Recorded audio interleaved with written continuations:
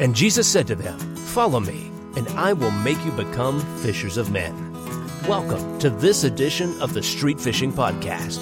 This program is dedicated to going out to the highways and hedges and compelling people to come to faith in Jesus Christ.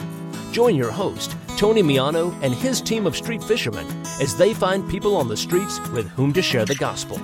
No scripts, no planning, no preparation.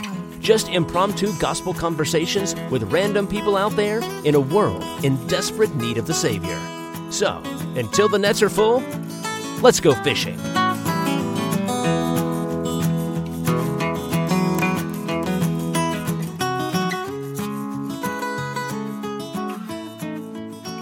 Good morning, good afternoon, good evening, whatever time of day it might be, wherever you may find yourself. Welcome to another edition of the Street Fishing Podcast. I am your host, Tony Miano, and today we are going to go back in time, about 3 years, and to a place, Charlottesville, Virginia. In August of that year, neo-Nazis and white supremacists gathered in a park in Charlottesville to protest the proposed removal of a statue of Robert E. Lee.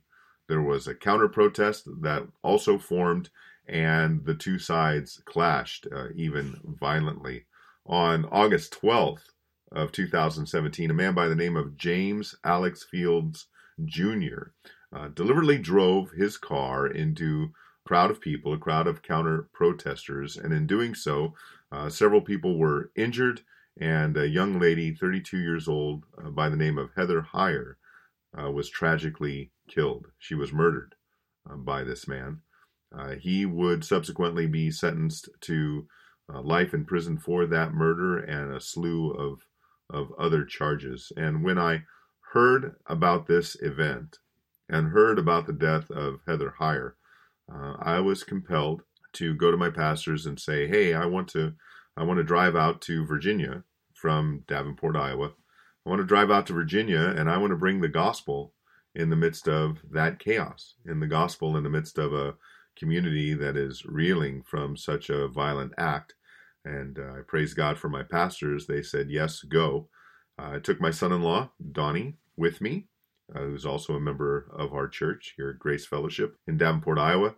Contacted a few other brothers, including Bobby McCreary from the Douglasville, Georgia area. And we all converged on Charlottesville, Virginia, where we spent a few days of ministry, open-air preaching, crosswalking, engaging people in conversation, some sign evangelism. And it was a very, very profitable time of ministry. As the Lord would have it, one of the people we would meet was Heather Heyer's father. Now, there were people there who were upset that we were there, believing that the gospel had no place as people were grieving and mourning at makeshift memorials in the area where Heather was killed. But one person among many who thanked us for being there was Heather Heyer's dad. He was glad that we were there proclaiming the gospel in the aftermath of his daughter's tragic death. Well, one of the conversations I had was with a young lady named Jenkins. Jenkins was a blue-haired, chain-smoking practitioner of some of the sins that is at the basis of what is known as LGBTQism. Jenkins and I talked for about 30 minutes. You're going to hear the entirety of that conversation. And in that conversation, you're going to hear something called presuppositional apologetics. Now, let me take just a moment, and for those of you who aren't familiar with that term or what that discipline is, I'm going to read from an article by Matt Slick of the Christian Apologetic Research Ministry, CARM, CARM.org.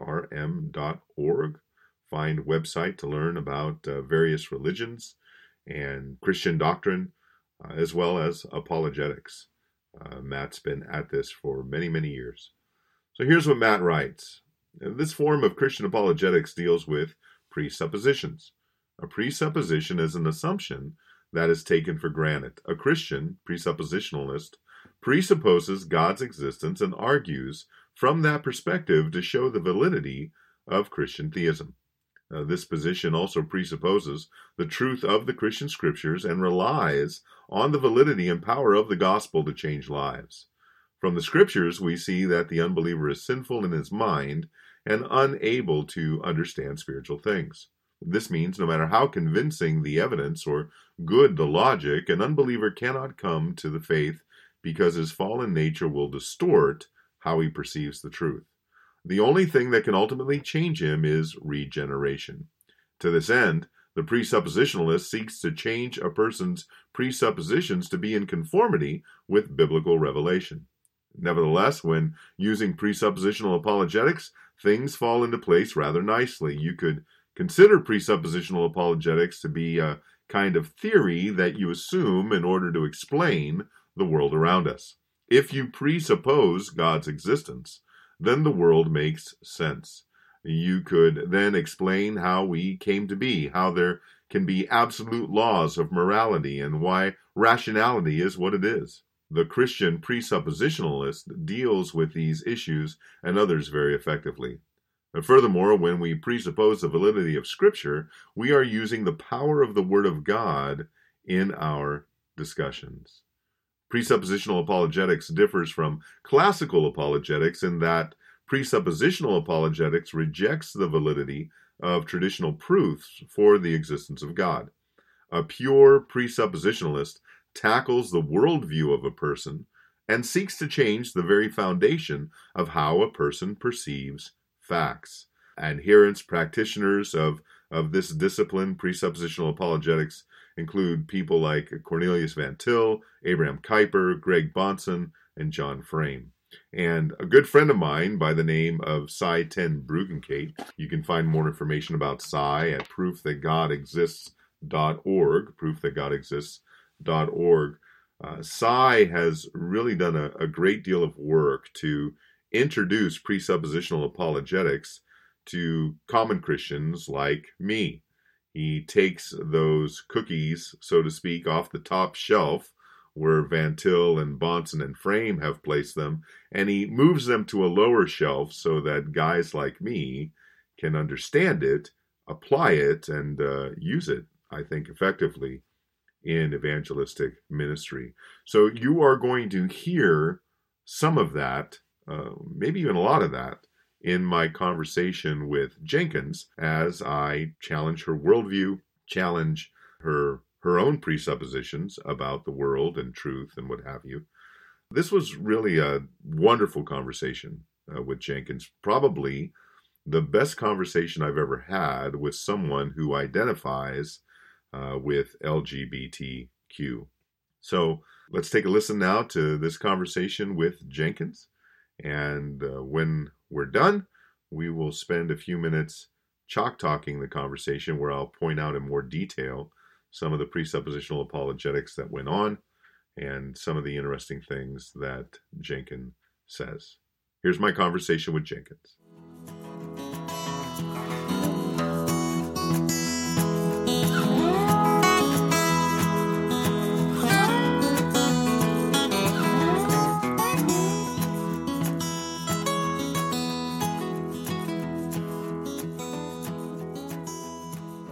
Yeah, I go out there and I make sure that, when I'm outside the front of the station, I turn around and face the station, face their cameras that are their perimeter cameras, let them know what the sign says, and then... How are you? Can I help you? Said stop and talk. I was interested what we were talking about. Well, we're talking about spiritual things. We're talking about the free gift of eternal life in Christ Jesus. My name's Tony, by the way. Hi, I'm Jenkins. Hi, Jenkins. Nice to meet you. What denomination are y'all? Well, I'm a Reformed Baptist. I don't know what denomination is your church. Yeah. Baptist. Yeah, we come from different churches, different parts of the country. What about him? He is, I'm not sure what church he's from. He goes to church about a half hour from here. I'm from Davenport, Iowa. Oh, cool. What brings you down here? The tragedy that happened last week. Hoping to bring some hope and peace. Well, no, of course not. No, what happened here was terrorism. It was. Yeah, what happened here was a vicious crime. Mm-hmm. No, we're here to preach the good news of peace, love, forgiveness, and hope through Jesus Christ. Oh, that's pretty honorable. Do you have any spiritual beliefs? I believe that there is something, but I don't believe that any of us really know what it is. It's just something that is inherently within the universe that controls. Why is Now, Tony do you, Perkins a focus on the family? James Dobson saying I'm nothing more- about what happened to his I have no idea. I don't follow it. to make the, I'm sorry, Jenkins, right? To make the assertion that nobody knows, wouldn't you have to have all knowledge to know that nobody knows? And that's not, I'm not making an argument, I'm just trying to follow your line of thinking. Yeah, well, the way that But I for think me about it is to that- assert that you don't know anything would mean that I would have to have perfect knowledge about what's going on inside your head, True. right? And I don't. Yeah. Yeah. I'm saying that I'm spiritual, but I prefer to think that whatever the greater universe is, we should not necessarily name it. Okay. For not all of us are correct, let's say that. Okay. This is not a trick question. What do you think is more important? What we believe, or whether or not what we believe is true? I'd say it's more of what we believe. If our belief is in our faith, then we shouldn't have to prove ourselves, right? Well, yeah, it's not about proving ourselves, but ultimately, truth isn't determined by what we believe. For instance, Right? I could believe I'm a millionaire. My bank says I have 35 cents in my account. Sounds like me. Am I a millionaire? No. Well, No, no. you're not. Right. Yeah, it doesn't matter what I believe is in my bank account. What actually matters is the truth about what is in my bank account, right? fair. So I'm not a millionaire. I'm a guy who has 35 cents in the bank, right? So in the end, what matters ultimately is, do we understand the truth? So for you, Jenkins, how do you determine what's true? I don't know, it's been getting kind of shaky lately. Okay. Yeah. In general, what I can see, what I can perceive, I appreciate above all else, but, things I can't explain are things I can't explain. Okay. I can look into them all I want, but I believe in hypotheses above anything else. Okay. Now, based on what you just presented to me, it sounds like you're relying on your ability to reason to determine what's true. Yeah, but reasoning only takes you so far. Okay. Yeah, and so my next question would be, how does Jenkins know that her reasoning is valid? I don't. But yet, Jenkins is standing here in front of me, and Jenkins is reasoning. We're having a reasonable conversation. You're putting sentences together. You're thinking. You're sharing thoughts. Yeah, I'm kind So- of surprised about that, actually. I've been up for 48 hours, but... Okay, well, certainly sleep deprivation can affect our ability to reason. Yeah, that's true. But I'm having an intelligent conversation with an intelligent human being who has the ability to reason. Okay? So, what I would proffer to you, what I would offer to you is that the reason that Jenkins knows that her ability to reason is valid is the same reason I know that I have the ability to reason and that my reasoning is valid. And that we're both not just living in the Matrix or something like that. Right, And that's because you and I were created by the same God. right. The God who created us gave us the ability to reason. See? I'm still listening, though. Yeah, no, I understand. I don't like understand. littering. No, it's okay. That's all right. Sure. Anyway, So there's this idea of infinite regress, and it goes something like this. If you were to assert to me that you know A, whatever A is, right? I would ask, how do you know A? And you would say to me, well, B. I know A because B. Well, how do you know B? Well, then you're going to have to go to C, and so on. What's that? We can do that for infinity and never come to a point where we can ever get off that train. We're always saying, I believe A because of B, I believe B because of C. And that's what a person does who does not start with the presupposition that God is, and He has given me the ability to reason. Right. Whereas, in my Christian worldview, if you were to ask me, for instance, how do you know that God exists? Well, I know that God exists because He has revealed Himself in creation. He has given me a conscience, the ability to know right from wrong. He has given me His revelation through His Word. And so I can assert, without going to B, C, D, or E, that I know God exists, because I begin with the presupposition that God exists. And what the Bible tells all of us is that all of us know that God exists. We know that it's not a higher power. Poor kid's upset. I have a question. Sure, go right ahead. Completely unrelated. Because Sure. I see where you're getting at. Okay, not going to ask about the body cams because it's completely justified with the high tensions that are going on. Sure. But what I was going to ask is, what is your personal beliefs as a Christian about the LGBT community, just out of curiosity? Okay. Yeah. My belief about the LGBT community is that I should love them.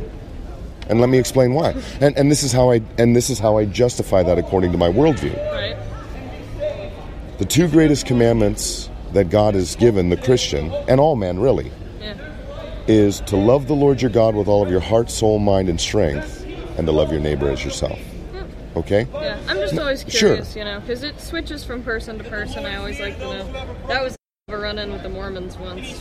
Well, look, anybody. I mean, the Bible makes it very clear. Anybody who asserts that they do not love a particular person does not know God, because God is love. So now, let me ask you. So you're New Testament, I assume? Old and New. It's the same God. Yeah. But same God. Like, you follow the New Testament as well as the Old Testament. Right. All of the Bible is God's Word. Now, I also understand that there were aspects of the Old Testament that were written for a particular people group at a particular time. For instance, I don't have to worry about mixing my fabrics. I don't. I don't have to worry. I don't have to worry about, plowing up my field on a certain year or something like that. I don't have to worry about those things, because those sundry laws, those dietary laws, I don't have to worry about eating shellfish. Right. All right? Because those laws were given to a particular people at a particular time. Right. In fact, Jesus would go so far as to say, kill, eat. It's not what goes into a person that makes them unclean. Right. It's what comes out of a person's heart that shows that they are unclean. So, now let me ask you a question about the LGBT community, okay? Do you believe that I hate people in the LGBT community if I tell them that I believe sexual immorality is a sin? I don't believe you hate them, but I believe that it's somewhat of a misguided way to look at stuff. Okay. On that, I would ask you, what is your authority for saying that it's misguided? That would apply to me and everybody else in the world. Because it hurts to hear. Okay. I understand that it could be hurtful to hear that. Yeah, I understand that, and I went and got food and beer without me. Sorry, I was on a mission. That's all right. But, again, what is your authority, though, that says that, universally speaking, to say that sexual immorality of any kind, heterosexual, homosexual, bisexual, transsexual... Sexual immorality meaning what exactly? Okay. Sexual immorality as defined by God, that which is contrary to His word and His will. Right. Okay. Can you give examples? Well, yes, basically everything in the LGBT community. Yes. Why is that exactly? Well, because God has determined what sexuality is. God has determined what sexuality is for. God has determined the boundaries for sexuality. And anything that goes outside of those boundaries is sin in God's eyes, because it's a violation of His law and His will. See, what I provided for you just now wasn't my arbitrary opinion, and it is a standard that can be applied universally, because God is the universal source of truth. Whereas when you say to me, well, it's wrong because it's hurtful to some people, while I don't deny the truth of that, that's not a standard that is universal and applicable to everybody. That is your predetermined standard for you. Let me give you another example. You and I, we've just met, but I think I can assert with full confidence that you and I believe what happened on this street last Saturday was wicked, evil, and should not happen. Okay. So I want to make sure I assert to you that you and I are on the same page. What happened here was a terrorist act, no different than what happened in Barcelona just a day ago. okay? So that's my heart. That's what I believe, okay? And again, I'm applying to a universal standard because God says in His Word, whoever hates another human being is a murderer. That's His standard, okay? But let's say that I was part of this white supremacist nonsense, hateful, godless vitriol. And I asserted to you that I believe what happened here last weekend was good and appropriate. Would I be right? No. No. And I agree with you. 100% I agree with you. But what is your standard to say that that is wrong? And remember, no argument here. I completely agree with you that that was wrong. But what is your standard by which you can say to the man who murdered Heather Heyer that what you did is wrong? That would apply to him. Right. Well, And that is why we preach to you today, my friends. Because God is good, He's long-suffering, He's patient. Let me help a little bit. Do you think it's up to the individual to determine what is right and wrong in their own life? sorry. Give me a second. Sure, I'm you- like passing the... You I take. apologize. That's all right. You take all the time you need. Sorry, I space out sometimes. It's bad. Okay. I am still awake. I am still alive. You're standing here in the Not mall, dying. Yep. talking to the old guy from Iowa. Yeah, Iowa. We're in the same world Iowa right State now. Fair's happening right now, actually, isn't it? I think so, in Des Moines. Isn't Yeah, that a real, like, is butter carving a real thing that happens there? I saw a believe movie so. about it. It was I hilarious. believe so. Yeah, anyway. All right, so No, but I get do what you think you're it's up to saying, the but- individual to determine what's right and wrong, good and evil? No, but I think Okay. that using this particular incident as some sort of way of comparing the two situations. Which two situations? Okay, so we were talking about gay people, right? We were talking about transsexuals and all that happy, Okay. right? And then we start talking about this because you are trying to set up the point that you cannot universally apply anything without some sort of grander force to back it up. Is that correct? Right, an authority that would be that you and I and every other human being would have to be in submission to. Yeah, right. Okay. Yeah, it's just I don't know. It seems like not a great way to compare the two. Like Okay. yes, this was a tragic accident. It happened less than a week ago. People are still mourning. There are Yeah. other ways that you can justify that. I'm not dissing All right, you in any way by saying let's go back to the LBGT community. Let's Okay. let's stay focused then. Okay. So let's say, well, obviously, since you brought up the subject, right? am I assuming wrongly that you're part of the LGBT community? No, you were not. Okay. You could tell by my hair. Well, Come on, let's be honest. Look. There's a young man who came to our church a couple of years ago, and he had blue hair, and it said nothing about his sexuality. Yeah. He had blue hair. I know, but right? I'm just making it. Okay. I'm All right. allowed So, to. It's my hair. all right. So, as a member of the LBGT community, Right. you would assert, and correct me if I'm wrong, because I want to make no assumptions about what you believe. All right. I want to hear what you believe, not what I think you believe. Okay. I would assume then, as part of that community, you would say that it is okay for the people of that community to determine what their limits are, if any, for lack of a better word, regarding sexuality. That it should be up to the individual. Yes, that should be completely up to the individual. Okay. Would it then be up to me as an individual? Would it be okay for me as an individual Right? to say, and what I'm about to say I do not believe. Okay. It's a hypothetical. Right. All right. I do not believe this. Right? I don't. That all homosexuals, all members of the LBG community should be stoned to death. No, I think I don't that's believe a bit I don't believe it. vicious. Okay. We have better ways of Okay. Anyways. But what standard would you hold me to that would actually be binding on me to assert that that position is wrong? Well, let's see. Are you still a Christian? I am a Christian. Well, look. Regardless of whether or not I particularly believe in your God, if you put faith and power into your God, then you should adhere by His rules. If He says you probably shouldn't stone people to death, I feel like that's a good way to go. You know? You know what was interesting about your answer? What? You appealed to my worldview Yes. to give me an answer as to why I should not condemn your worldview. Because that's your worldview, and if you're contradicting your own worldview, then I'm going to call you out on that. Okay. You know, like if there's something in the Bible that says, yeah, go rape people, then I can't use that as a moral ground to stand on. We might have similar views, but we get them from different places. If I find middle ground between those two, I find no problem with using that. Because it steers somebody in the right direction, closer to their faith and what they believe in. Okay. All things go well. So just in review, and you let me know if I've misunderstood anything. Okay. The standard by which you would say, Tony, it would be wrong for you to believe that the LGBT community should be stoned to death is because you're a Christian.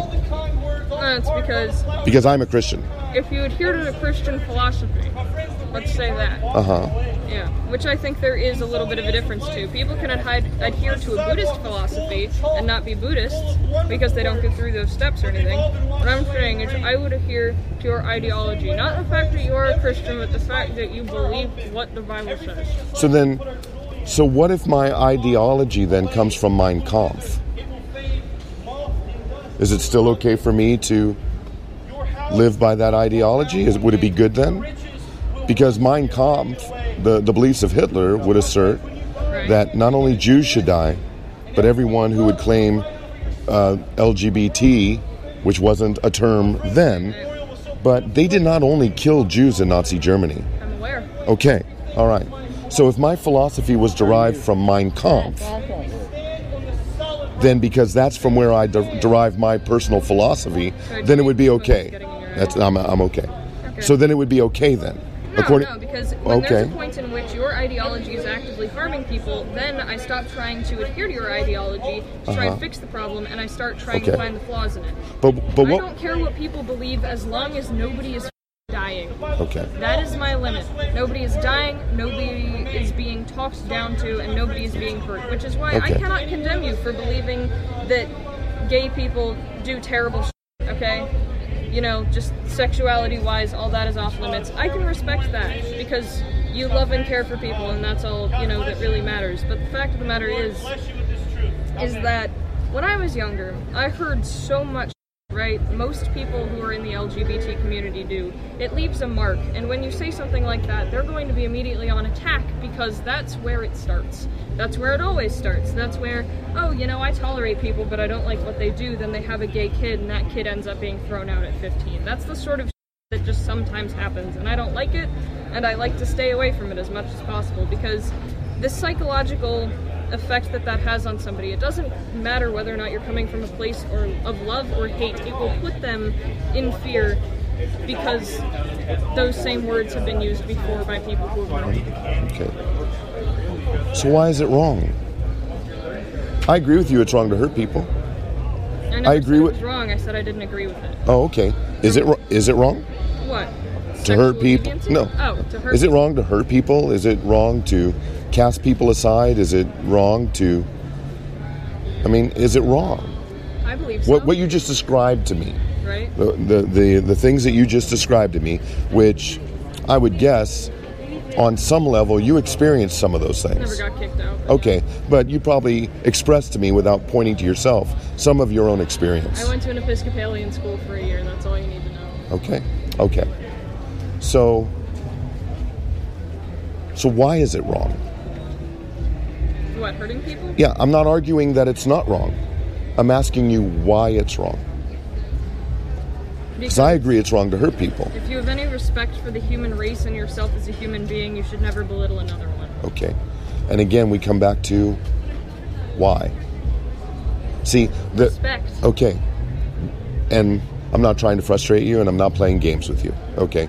But this is the... Fine, I'm just hungry. Okay. You want to get something to eat? I mean, I already ate, but I'll gladly get you something to eat if you want something. Nah, it's fine. You sure? Yeah. Okay. All right. Okay.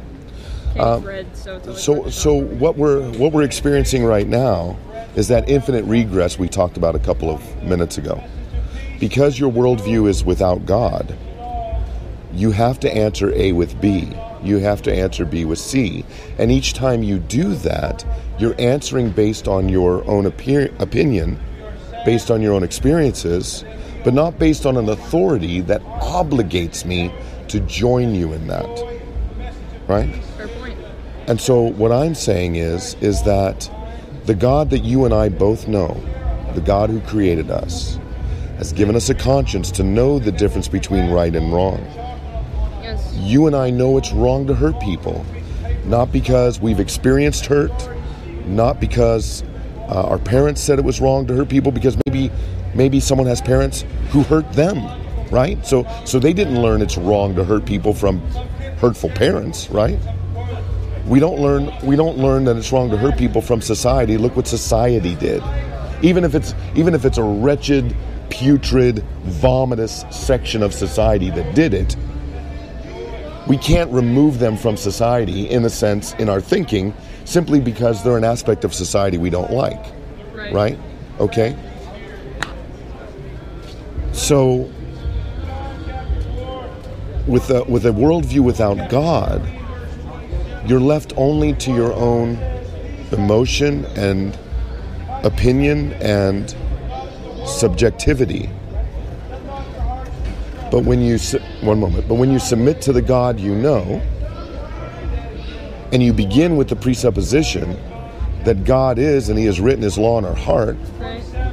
we all know it's wrong to hurt people for the same reason. Right. Because the God who created us is not a murderer at heart. We know it's wrong to harbor bitterness or resentment in our heart, because the God who made us is not a murderer at heart. We know it's wrong to steal Right. for the same reason, because the God who created us is not a thief. And with love and respect for you, Right. you know as I do that sexual immorality of any kind is wrong, because we were created in the image of God, and the God who created us is not sexually immoral. He's faithful. Right. And here's the thing that I was raising my hand for. Sure. I think the thing that you're missing about me Okay. is I believe in something, some greater force of the universe that adheres by many of the same rules that God does, right? Even if I don't call that God, I still have some sort of grand faith that follows the same thing but on another name. Is that any less valid than your God? Well, according to God. And it's not my God. It's the God you and I Right. will stand before. But to Him it is. He refers to what you just described as idolatry. You've fashioned a God in your mind that you're comfortable with. A God that will denounce the sins you hate, but a God that will appease and support the sins you love. And that God will not send you to hell. Won't. But sadly, that God also cannot forgive your sin and reconcile you to Himself for the same reason, because He doesn't exist outside of your mind. Look, I know for a fact that I am a sinner. I know for a fact Me too. that I am going to hell. Not necessarily. And I am fine with that. Why? Because I'm not. Because I love... Look, you and I have never met. You and I may never see each other again past this day. Right? But I want to assure you that I love you as my neighbor. And I appreciate that, and I to you. But what I'm saying is, if I believed in God, I would have no fear of sinning, not because I knew that He would forgive me, but because I am an immoral person. I have always been that way. I'm a kleptomaniac, I do stupid and I smoke like a freight train. You know, I'm okay with that. I am okay with the sins I've committed, and I am prepared to be judged however that may be by a God that I believe in or don't believe in. Because whatever that is, I have earned in my actions what I get. I don't need to be forgiven for the horrors that I've done, however minor they may be, just as nobody else does. Is that loving of you? Of myself? No. Loving of the God who made you. I don't know. I thought I talked to God once. He seemed pretty chill, but the fact of the matter is that, you know, it just doesn't matter to me. I understand. A nihilist. Okay. Whatever I do, I will do very, very well, knowing the consequences of which, and if some point I change my mind, I know that God will respect me for that. And that's what I've always thought, and that's what I'm sticking to. Okay. Even if it's not true. Even if it's not true. Okay. Ignorance is bliss. Well, for a season, for a moment, And perhaps that's just that season for me. Perhaps it's not. Yeah. We'll see. As we will see all other things in time. You know, it's just, as of right now, it doesn't matter to me. Okay. When I'm older, maybe it will. And you know what? I can't make it matter to you, right? Right. Because salvation, what we're ultimately talking about, forgiveness of sin, is of the Lord, right? There's only one lawgiver and judge. There's only one who's able to save and destroy, and it's not a 53-year-old guy named Tony. It's God Almighty. Yep. I'm not your judge. Yep. But if I love you as my neighbor, I'm going to warn you if you're in danger. And I appreciate that. But I don't want to leave you with just a warning. I want to give you hope. And I believe there's hope for you.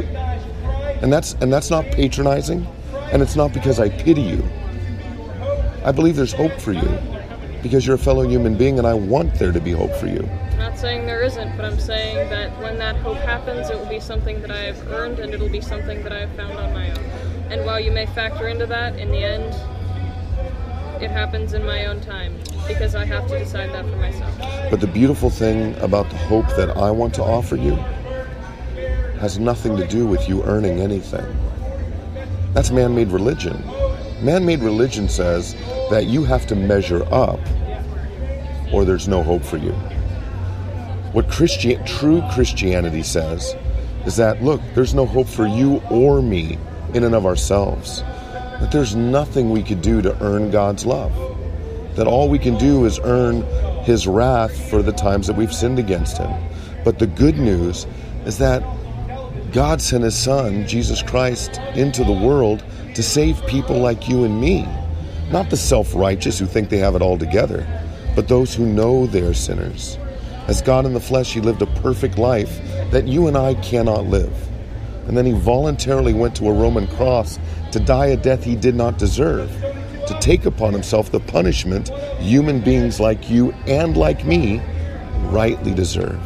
And then He forever defeated sin and death when He rose from the grave. And where the hope is, my friend, is that if you believe by faith in what Christ did on that cross, that God promises that He would take your heart, my heart of stone that's at enmity with Him, that would create a replacement for Him in our mind. He'll take out of our heart of stone and give us a heart of flesh. One that loves the things that God loves and one that hates the things that God hates. Not hating another human being, but hating our own sin. And wanting to do that which is pleasing to God, not because He's a corrupt, wicked father who doesn't give His child unconditional love, but because He is a loving father. And we want to do that which pleases Him, not to keep Him happy, per se, not to keep Him from punishing us, and not to get Him to love us more, but because the love He has for us already is perfect. And He has shown that love by allowing His Son to die on behalf of sinners like us. That's good news. That's where the hope is. That's where peace is. Because while you may express contentment in the way you have determined to live your life, whatever that is, there really is no peace there. There's pain there. There's self-inflicted pain there. And I'm offering you, not as a salesman, but as a friend, I'm offering you a way out of that hurt and that pain. Sure.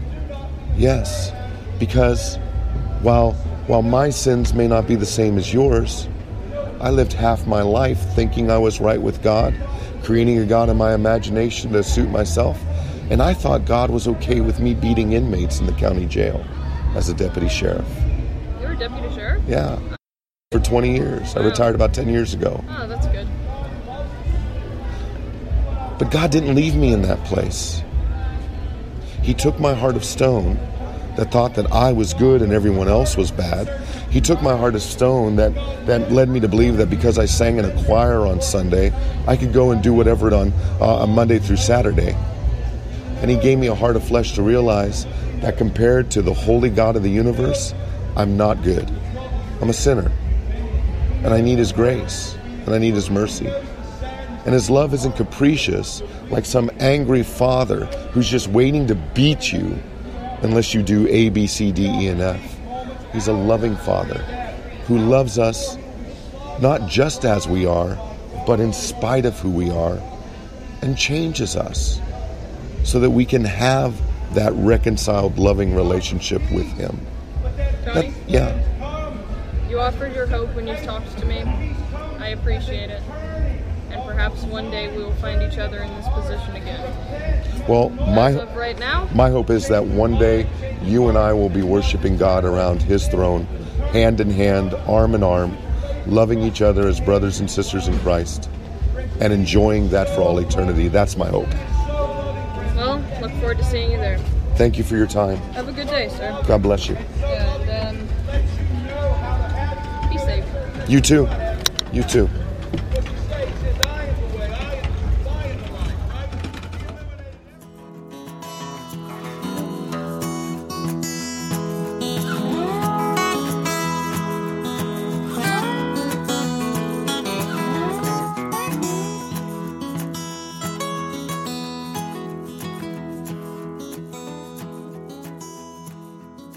Well, that was my conversation with Jenkins. I hope it was encouraging to you. I hope maybe you might learn something from that conversation. Maybe there's something you could take from the conversation I had with Jenkins and apply it in your own evangelistic efforts. I hope so.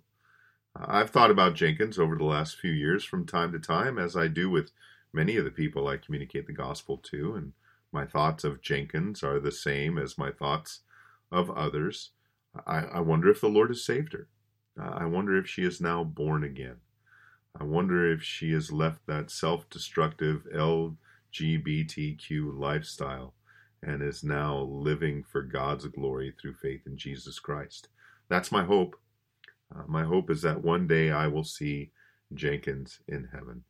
Now, I started my conversation with Jenkins the way I start most of my conversations, and that's with a simple question.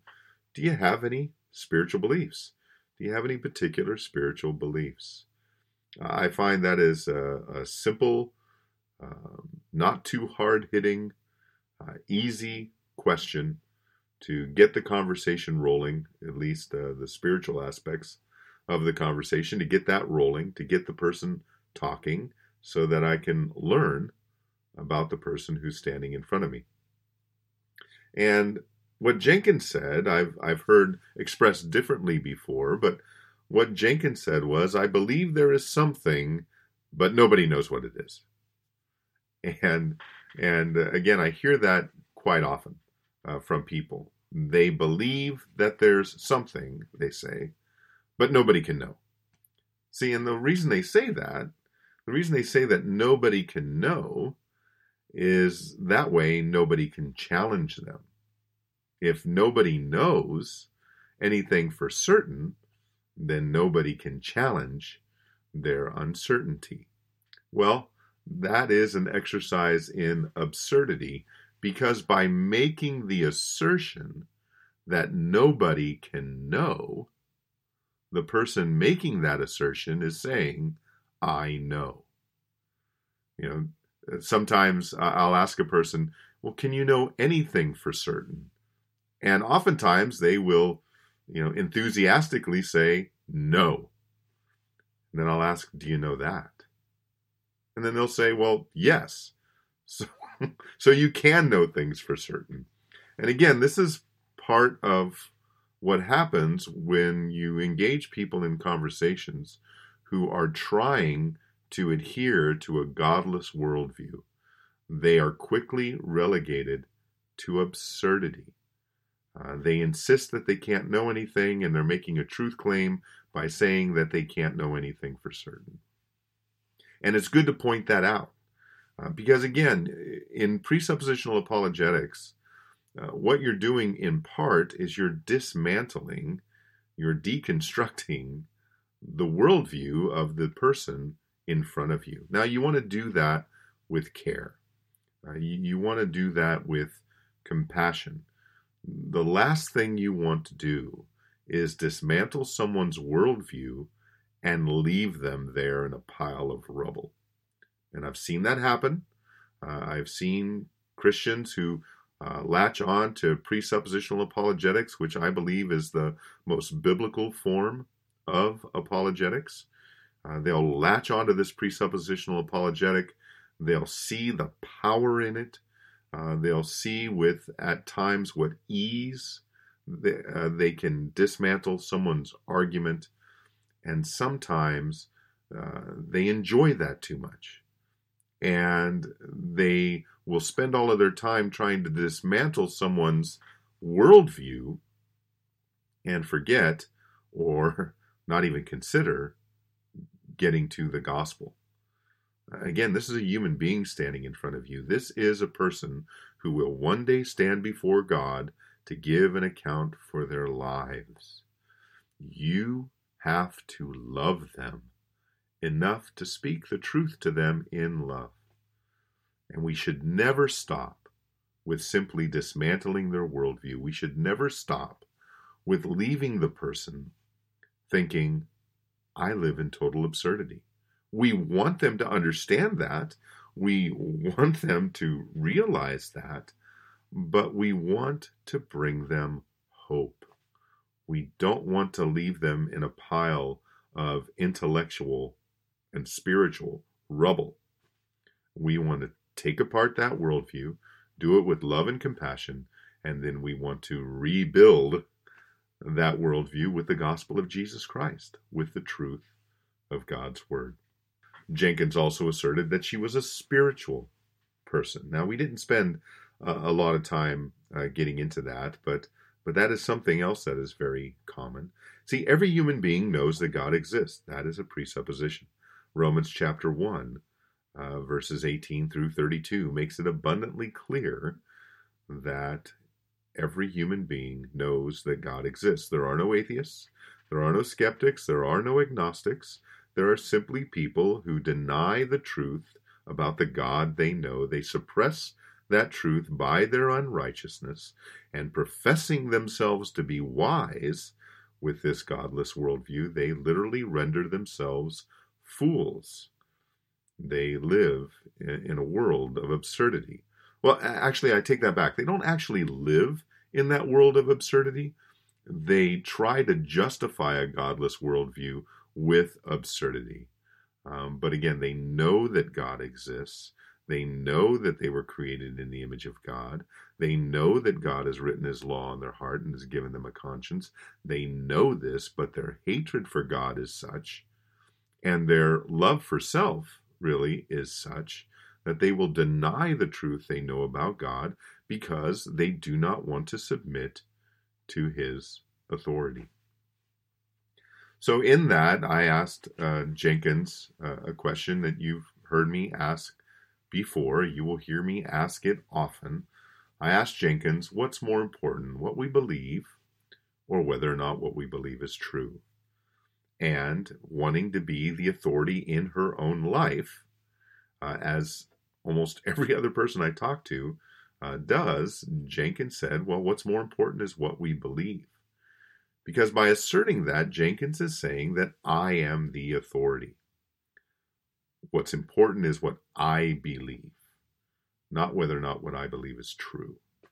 But again, the thing about this attempt at a godless worldview is that it renders them to a place of absurdity and utterly living hypocritically. They're a walking contradiction because they don't live according to their worldview. They live according to yours and mine. They live according to the worldview of the Christian while trying to deny the God who gave them that worldview. And so as I often do, I will share some analogies to quickly show the person in front of me that what matters most isn't what we believe, but whether or not what we believe is true. And one of the analogies I'll often use is going into the bank to try to withdraw $1 million from my account.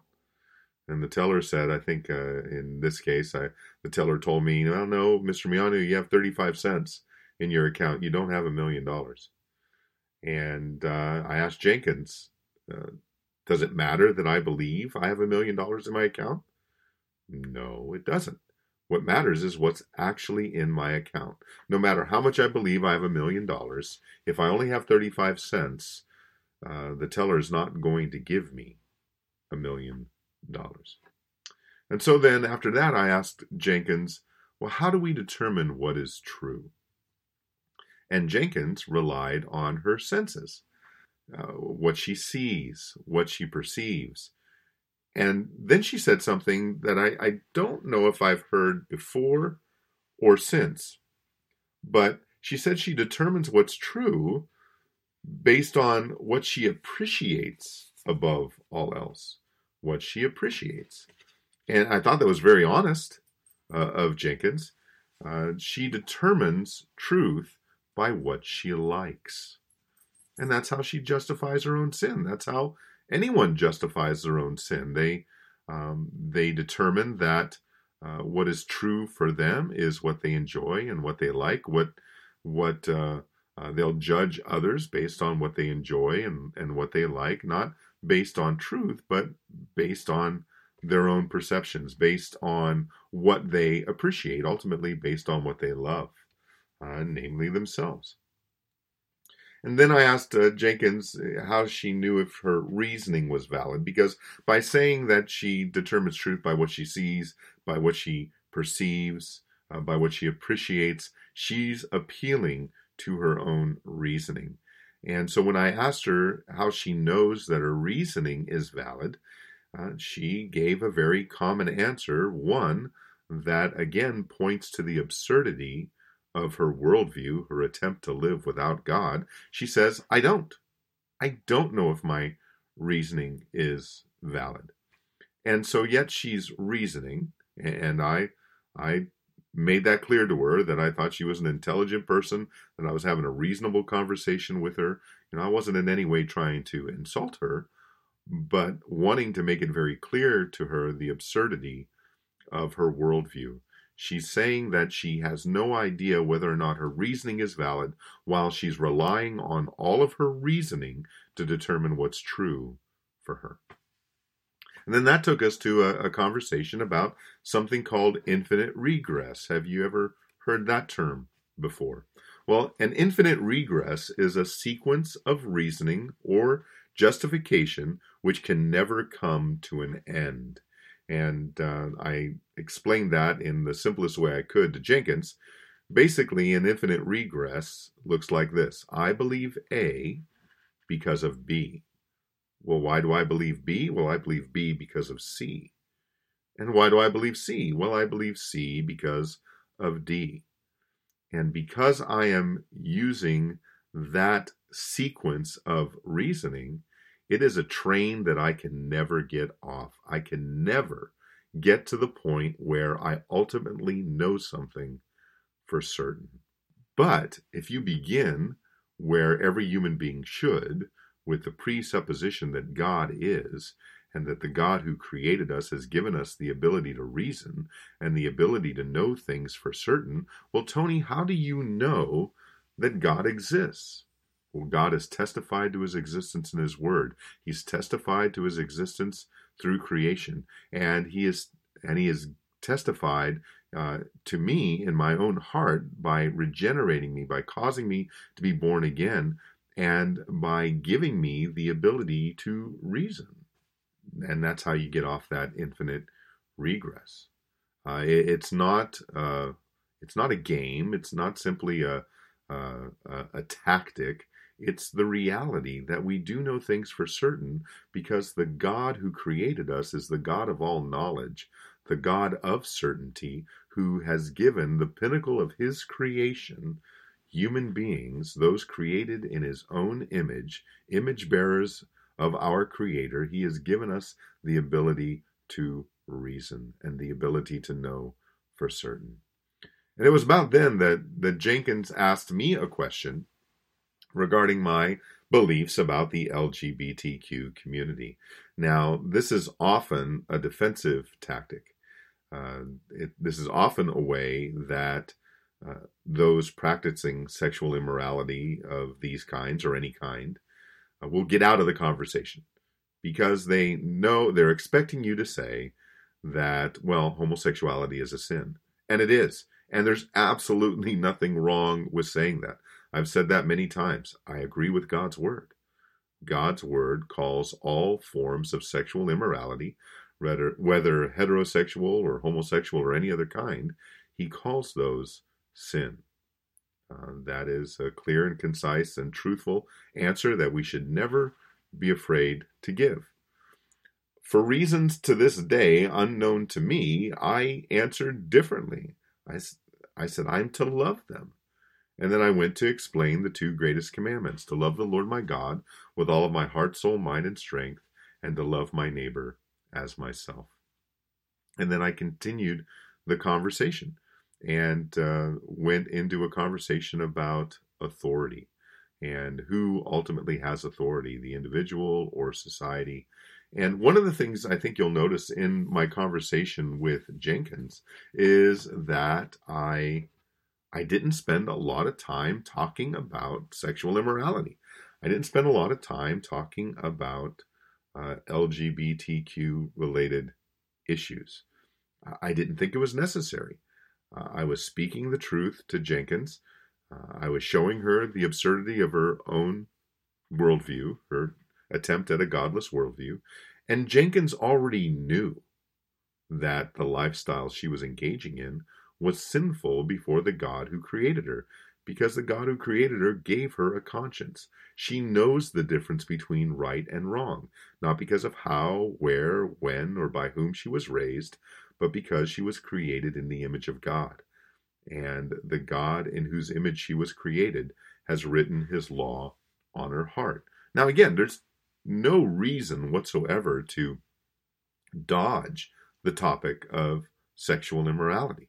No reason whatsoever to shy away from talking about LGBTQism or anything related to that. Not at all. And what I was doing with Jenkins wasn't a dodge, but keeping the conversation on track, challenging her worldview, making sure she understood the law, and ultimately getting to the gospel. That is the end game of every conversation, is to get to the gospel of Jesus Christ, to communicate the gospel that we are not ashamed of as followers of Jesus Christ, and the only power of God for salvation. There's nothing else in the Word of God that is talked about in those terms. For I am not ashamed of the gospel, Romans 1:16. For I am not ashamed of the gospel, for it is the power of God for salvation to all who believe, to the Jew first and also to the Greek. It is the communication of the gospel that God uses to take that regenerated heart and give that person the gifts of repentance and faith in Jesus Christ. God is a God of means, and the means by which he saves those he has elected unto salvation and has determined to cause to be born again to a living hope. The means he uses is the communication of the gospel of Jesus Christ, and that's ultimately where I wanted to get to. Jenkins also asserted that she is not without belief in something. In fact, the entity in which she believes, she said, shares some of the characteristics with the Christian God.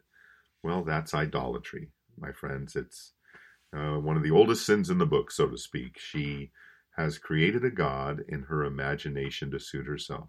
She's taken the aspects of the God she knows, the only true God, the one and only triune God who created Jenkins and the rest of the universe. She's taken the aspects of her creator that she likes and has melded those characteristics together with the God she's created in her mind that likes the characteristics that God would call sin. And so that's what she did. She's created a God in her imagination to suit herself. Jenkins at one point also says that she's fine with going to hell. And the reason for that is, as the Word of God says in Romans chapter 3, verses 10 through 18, ultimately there is no fear of God. She has no fear of God in her eyes. And ultimately what Jenkins was expressing when she says she's fine with going to hell is pride. She's fine with judgment. And I've heard other people express similar things. Well, you know what? If I've sinned against God, then I deserve what I'm going to get, and I'm going to stand before God, and I'm going to take my punishment, and I'm going to go to hell. And they say that as if it's something noble. But there's no nobility in that. There's nothing but sinful pride. And what comes before destruction? Pride. Jenkins also claimed to be a nihilist. A nihilist is a person who believes that life is meaningless and rejects all religious and moral principles. Just like there are no atheists, ultimately there are no nihilists either. Because the person who claims to be a nihilist and rejects all religious and moral principles is creating a God in their imagination, again, to suit themselves, and they're living by moral principles, simply their own. And so while a person can claim to be a nihilist, the nihilist, just like the atheist, ultimately doesn't exist. Now, the conversation, I could tell the conversation was winding down. I did not want Jenkins walking away without hearing the gospel, and the way I prepared her for that was saying that I wanted to give her hope, because she was convinced that if, in her mind, if she was going to go to heaven, if she was going to be made right with God, then it had to be something she earned. And I explained to her that it wasn't something she could earn. And that's where the great hope lies, in that, salvation is a gift from God.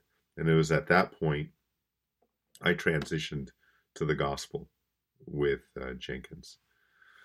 One of the things I've said to Jenkins, and I've said it to many other people over the years, is this: God doesn't love me just the way I am, but in spite of who I am. And he loved me enough to change me. The God that Jenkins wanted at that moment, the God that people practicing the sins within LGBTQ-ism, the God they want is the God who will accept them and not change them. The God who will ultimately turn a blind eye to their sin or even applaud their sin. But that is not the God of the Bible. That is not the God who created us. God is love. He is most certainly a loving, merciful, and gracious and kind God. And he loves people so much that he loves them in spite of who they are, not because of who they are. I have the confidence of eternal life, not because of who I am, but in spite of who I am. That the God who created me loved me enough to save me and to change me, to cause me to be born again to a living hope. And that was the hope that I tried to give to Jenkins. Is that the hope you're living with today? Do you have that hope today? That the God who created you loved you so much that he sent his one and only Son to earth in the person of Jesus Christ, truly God and truly man and without sin, who lived a perfect life from cradle to grave that you and I are incapable of living, and then died a death he did not deserve on a Roman cross. And then 3 days later, forever defeated sin and death when he rose from the grave. The Word of God says that if Jesus did not rise from the dead, if Jesus was not resurrected, then we Christians are the most pitiful people on planet Earth. The reality is, though, that he did rise from the dead. He is alive today. He will return at a time of the Father's choosing. And so Christians are really the only people on the planet with actual hope. You can have that hope today. If you will but repent and believe the gospel you just heard, you can have real and authentic hope, the kind of hope I tried to give to Jenkins. But it only comes by the grace of God alone, through faith alone, in Jesus Christ alone. Christian, that's the message of hope you have for a lost and dying world. A world that's growing more chaotic, it seems, day by day. And if you're listening and you do not know Jesus Christ as your Lord and your Savior, humble yourself, turn from your sin, and by faith alone, receive Jesus Christ as your Lord and your Savior, while God has given you time. All right, well, that's about it for this edition of the Street Fishing Podcast. Until next time, dear friends, let's go fishing.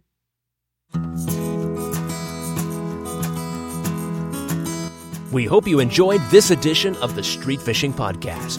The Street Fishing Podcast and Tony Miano's daily street evangelism efforts are ministries of Grace Fellowship Church in Davenport, Iowa. Grace Fellowship is a Reformed Baptist church that subscribes to the 1689 London Baptist Confession of Faith.